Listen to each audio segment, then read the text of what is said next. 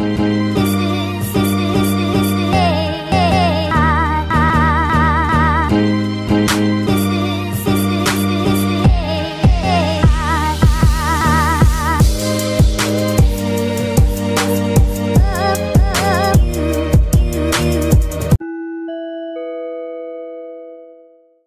everyone. Welcome back to another episode of Independent Thought. My name is Desmond Price. For today's episode, we are joined by January Walker, who is running for Congress in the 4th Congressional District of the state of Utah. January, thank you for coming on the show today. How are you doing? Hey, Desmond, I am absolutely amazing. And you're correct. I'm running for Congress in the 4th District. Today is an exciting day, mostly because it's one of our first really warm days of the summer. So I'm looking forward to seeing all the sunshine this summer brings. Yeah, absolutely. So January, thank you for coming on and talking with me today. We're going to do things a little bit differently here. Typically, when I have a candidate come on and we talk about issues, usually it's a straight up interview. Like I just lay up the questions and the candidates will just answer them. We're going to try a little bit different of a style today as far as how we conduct this conversation. But first and foremost, I wanted to talk to you about, healthcare. One of the things that, prior to the pandemic was the number one issue for Americans all over the country. I mean, the whole 2018, I think midterm elections were based on that. And then we just lived through a global pandemic. So obviously healthcare is something that is on the minds of people all over the country, even more so than it already was. And so you are running on one of your platforms being reasonable healthcare pricing and prevention. Let me just start off by asking you, what exactly does that mean as far as how you're viewing policy? Yeah, absolutely. So first of all, I think it's important to share how we built the platform and then how this underpins this specific issue right here. So I did a listening campaign through Utah where I talked with over 1,000 individuals. And one of the items that was brought up the most was, hey, our healthcare is really, really expensive and we need to astronomically lower it. So when I did a little bit of research on this and ways that we could help, I found out an incredible amount of interesting things about the US. So when we look at reasonable healthcare pricing and prevention, we recognize that we don't have enough doctors within the United States to support the amount of people that we have. And basic economics, we know that there's supply and demand. And when you don't have enough supply, the demand goes higher, which also increases your pricing. So not only do we have one of the longest and most expensive medical education systems within the developed world, but it results in us having the lowest number of physicians per capita. Right. So let me ask you another question about this, because whenever people who are on the left are having this conversation, one of the first things that comes up is the fact that the for-profit medical system seems to be incredibly more expensive here in this country than it is in other countries, particularly speaking with like drug prices. We hear someone like Bernie Sanders all the time talking about how insulin is 10 times more expensive here in America than it is up in Canada, for instance. What are your thoughts on bringing down like the overall cost of healthcare in this country? Like, how can we achieve that? So we've had initiatives as a nation where we say there needs to be transparency in pricing, but the problem is that we're not enforcing it. We absolutely can drive down those costs. I know that there are companies that are bringing transparency and driving down those costs and saying, hey, we can offer this to you as pennies on the dollar for the same medication. So when we bring forward transparency, so I'm all about transparency. When we bring forward transparency on the healthcare pricing side, when we bring forward transparency on how much insurance is charging, it creates this space in which these communities can actually compete. But because they haven't competed in such a long time, they're very resistant to the idea. Yeah, and so I hear that, and I'm sure that they are resistant to it. I wonder, do you think there's an appetite to more or less compel them to? Because as we're seeing like right now, medical bankruptcies, for instance, they are the number one form of bankruptcy in America. I know when I talk to people about this issue, they very consistently say the same thing, that our healthcare system is broken. Most people that I talk to, and again, I live in a very left bubble, but most people I talk to want a universal healthcare system. I've seen that also paralleled in other like forms of exit polling. When I looked at the exit polling for the Super Tuesday states in 2020. CNN asked every single state that like voted in that primary, do you support a government ran universal health care?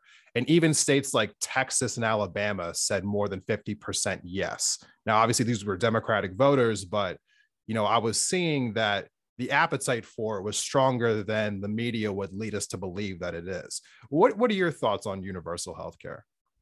My thoughts are that I'm not opposed to having the conversation around universal healthcare. I think that it's a conversation that needs to be had, but I also think that there are some upstream items that even if we brought universal healthcare, it still wouldn't resolve how much the American people are really bleeding out when it comes to our actual health pricing.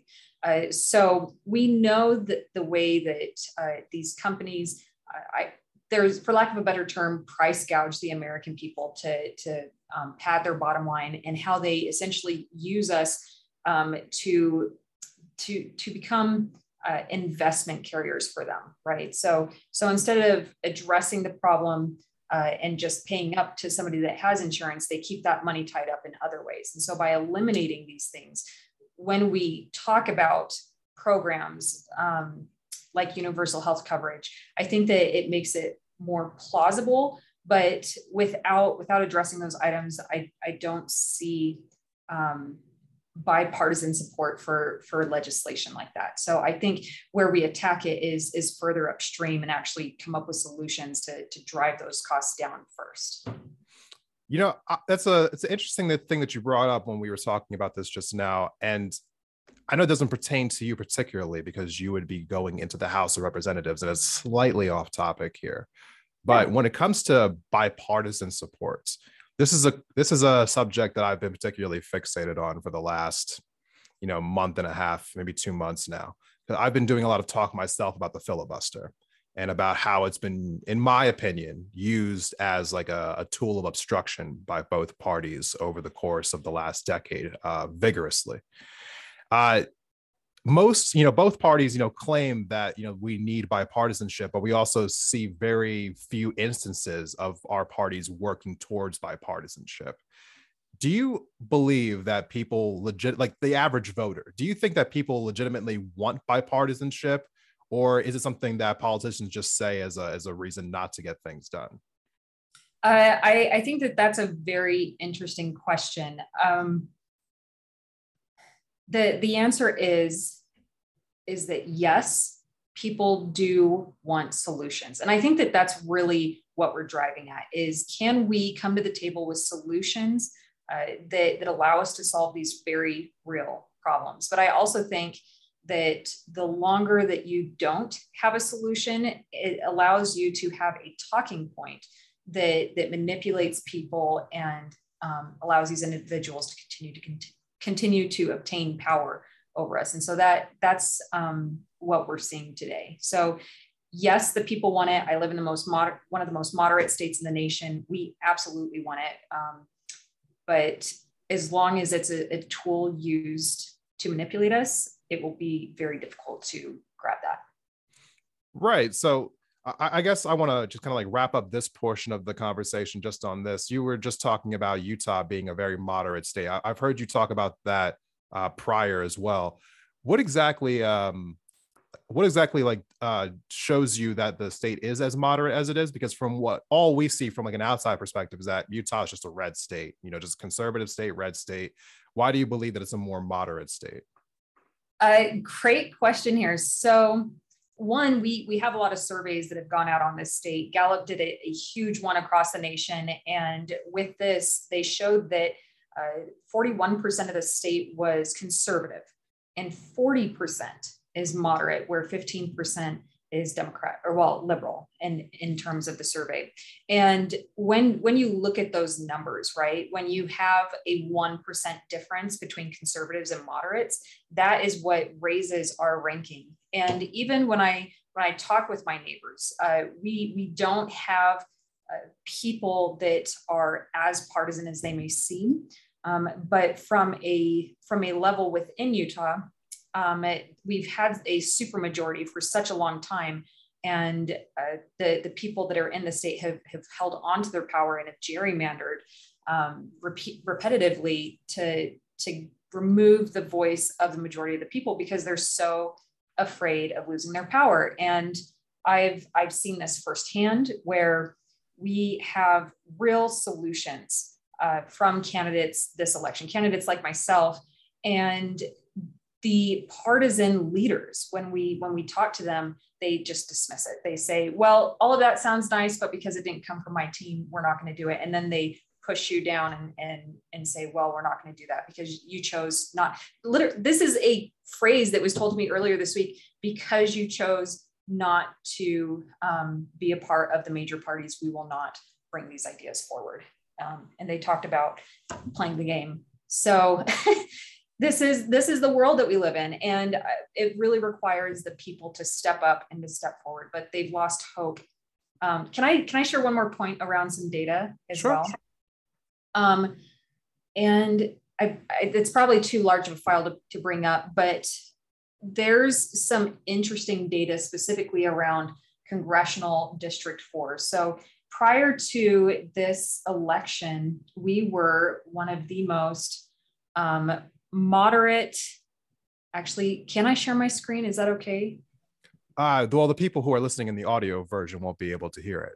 Oh, okay. Yeah. So, well, with that, the diagram that I was going to show you was an actual breakdown of our voters, where you could see between the individuals that registered Democrat, Republican, independent, unaffiliated. We'll just call those like our purple voters. You could actually see a breakdown of them by age. And it was about 9-11 years ago when we really started closing this gap between the two groups. And then it was 9 years ago that the younger voters started overtaking the Republican registrations as well. So within the younger generation, within millennials, within Generation Z, they are moderates, but they're disenfranchised because they aren't seeing candidates on the ticket that espouse their values. And I think that that's where we get into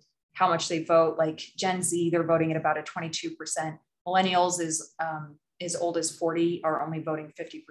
But if you look to our boomer population, they're 93, with Gen X voting about 72, 73.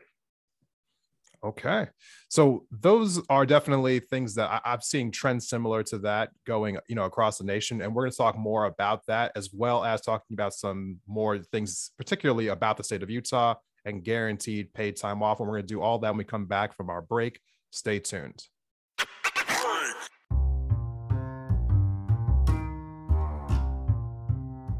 Betty's Divine is a locally owned boutique on the magnificent Hip Strip in downtown Missoula, Montana, that has been a fixture in the Mountain West since 2005. We have a fondness for vintage-inspired clothing, shoes, and accessories for humans, as well as the real deal found in our vintage department, Divine Trash. Betty's Divine presents a snapshot of Northwest styles with an emphasis on street, skate, surf, and rock and roll culture, as well as Americana classics. Alongside a radical selection of clothing, Betty's Divine offers a damn fine array of shoes, jewelry, records, and accessories to satisfy any taste, whatever your age or vibe. You can count on us to prioritize financial, social, and environmental responsibility without sacrificing the look. Visitors enjoy a lovely atmosphere, dreamy tunes, and the best customer service in the West, and you can shop us online at bettysdivine.com.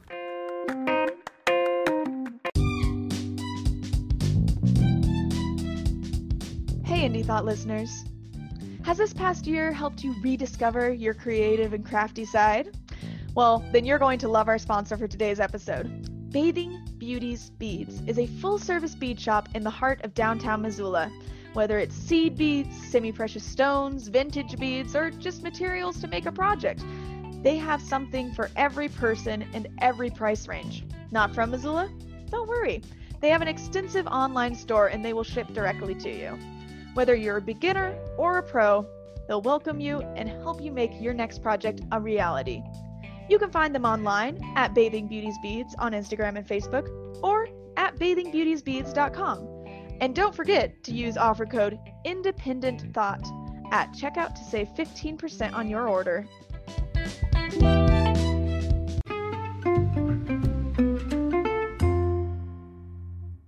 Welcome back from the break, everyone. Thank you for sticking with us through this episode of Independent Thought. So January, wanted to switch gears a little bit. We were talking about healthcare in that last segment. Want to go over onto guaranteed paid time off now. This is a conversation that's, I hear more on the Democratic side, on the liberal left side, but not so much from people who are moderates, who are maybe conservatives, independents. Not really a conversation that we hear so much in that lens. So as someone who is running as a moderate, why do you believe in guaranteed paid time off? And do you think that there's an appetite for more people who are kind of running in the middle for wanting a policy like this to be implemented? Yeah, I think it's so interesting that you mentioned that right now it's considered a Democratic policy, because when it was first introduced, it was a Republican-driven policy, because paid time off is good business. When your people are refreshed and feeling happy and engaged, that is when you get the most performance out of them. And just from a purely business lens, when your people are well rested, they do well at work. But beyond that, also tying back to my listening campaign, when I talked with over 1,000 people, there was a common theme in saying, we are exhausted. We are tired. I don't have the time to take care of my kids. I'm having to leave my job because I have to go take care of my kids. Or, from those that were in the older generations, they would say, I feel like I spent my whole life working and I missed everything that was important to me at the end of the day. And so we see this decline in our health and in our mental health, and in the amount that we can be stretched out as individuals. And so bringing concepts like paid time off to the forefront and saying, as the United States goes, we have to be taking care of our citizens. And there's only a handful of countries that actually don't have paid time off in the entire world. And I think one of them is Pakistan. And then I forget the other ones off the top of my head, but amongst all the first world countries, we are the only one that doesn't have guaranteed paid time off. Even Japan, that has a word for working yourself to death, because it's a thing that they do. Even they have guaranteed 10 days of PTO. So if we want to continue to be world leaders, we want to continue to see the health of our nation thrive, we have got to lean in and embrace some of these concepts. And it's more than just embracing it. I encourage individuals that are listening in or tuning in to really think about the kind of world that they want to have in the future, because the world that was given to us, that does not have to be the world that we continue to perpetuate. So when you think about how you actually want to live, I want to live in a place where I can go out and have time to create memories and know that I not only contributed to society, but I also got to experience life to the fullest. And that is within our future. And so that's what people are really deciding right now. What kind of future do we want? And then also it's good for economy as well. Yeah, I've been thinking something similar to that for a long time. It doesn't make a whole lot of sense to me that we would want to drive the workforce into the ground, and also, if people have more time off, they also have more time to consume. And if you are a capitalist and you say that you want to have, capitalism be at the forefront of this nation, from what we know, 70% of our economy is, consumer purchasing. So you would think you would want more time for consumers to consume. But, it's been mind boggling to me because, again, I'm somebody who feels like I am more on the left here. And when I hear about this conversation time and time again, whenever policies like this get brought up, they always get attacked from the right as being socialism, right? It's socialism. That's a socialist policy. That's a radical policy, the radical left. These are things that we hear relentlessly whenever it comes to anything like this of a sort. But I also see, as you were mentioning, countries across the ocean, over in Europe and over in certain parts of Asia, who have implemented these policies, and there are no cries whatsoever that they are harming their economies or that they are lowering production. But, again, back here, we can't even really seem to have this conversation whatsoever. In fact, when this was added into the Build Back Better bill, it was, again, it was told that it couldn't be done. It shouldn't be done. So I guess particularly, like when you talk to people, in your state and in Utah, is there an appetite for something like this from like people who are on the ground? I think there's an appetite. I think that there's more questions around how it could be implemented.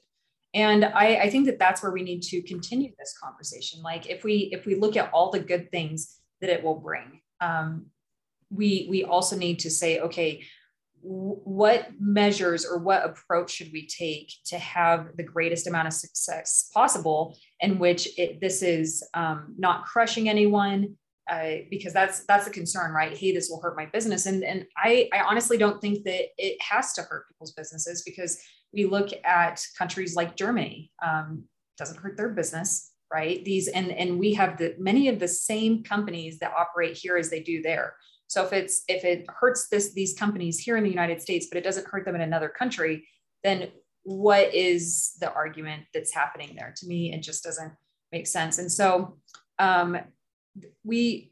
like I said, we just need to look towards what kind of future we want and take the steps to implement that future. So you are, when I see, like some of the things that you've put out on TikTok, on Twitter, other things that I've seen on social media, you are running as an independent, running, I see that you always have like purple on, talking about wanting to represent the moderates. Is there a danger running as an independent in the state of Utah versus running as a Republican? That is a great question. So as far as independent goes, I want to take you guys through this really quick. I did leave the major political parties, and I was going to run as a independent specifically when a party called the United Utah Party picked me up. And it's a coalition from individuals all across the political spectrum. So you have Republicans, Democrats, libertarians. I met somebody that said that they support the Green Party in the past, and another individual that said they lean more towards the Constitution, and unaffiliated. So it's this conglomerate of people that came together and said, we really need to put people over party politics. So when we say, danger, there's an appetite for it, but people just don't know us yet. And when we look to Utah, we actually have some fascinating things happening in our political sphere, where we have an independent that's taking on a very strong Republican incumbent, and he's kind of winning to the point where the Republican, instead of coming more towards the moderates, he's doubling down on everything that he said before, which is a shame because his dad was such a great man. So, yeah. I have learned quite a bit in this episode, just particularly about what's going on in Utah. I'm always fascinated with learning what's going on in different states. And so I appreciate you taking the time to come on and tell us about, some of the policies you're running on and what's kind of like the mood down there in the state of Utah right now. I'm wishing you the best of luck in your campaign and, like running for the rest of the time here. When you're going straight to the general election, correct? Yeah. So I've taken care of everything else. I am going to be on the general election ballot. Well, January, thank you for coming on to the podcast today. Where can people learn more about you and your campaign? The greatest place to learn about me and my campaign is to go onto my website. It's januaryforutah.com. We have Twitter, like you said, Facebook, Instagram, TikTok is where I really try and connect with people and share out the message so that they're receiving more than just a candidate. And we have other interviews posted up on there. When this comes out, we will post your interview as well. So get you some exposure that way. Very much appreciated. Thank you so much for coming on to the show today. Hope to have you back on in the future. For everyone who is interested, those links will be in the episode description. Thank you for checking out this episode of Independent Thought. If you liked it, please go ahead and share it online, on Twitter, on Instagram, tag Independent Thought. We will see you in the next episode.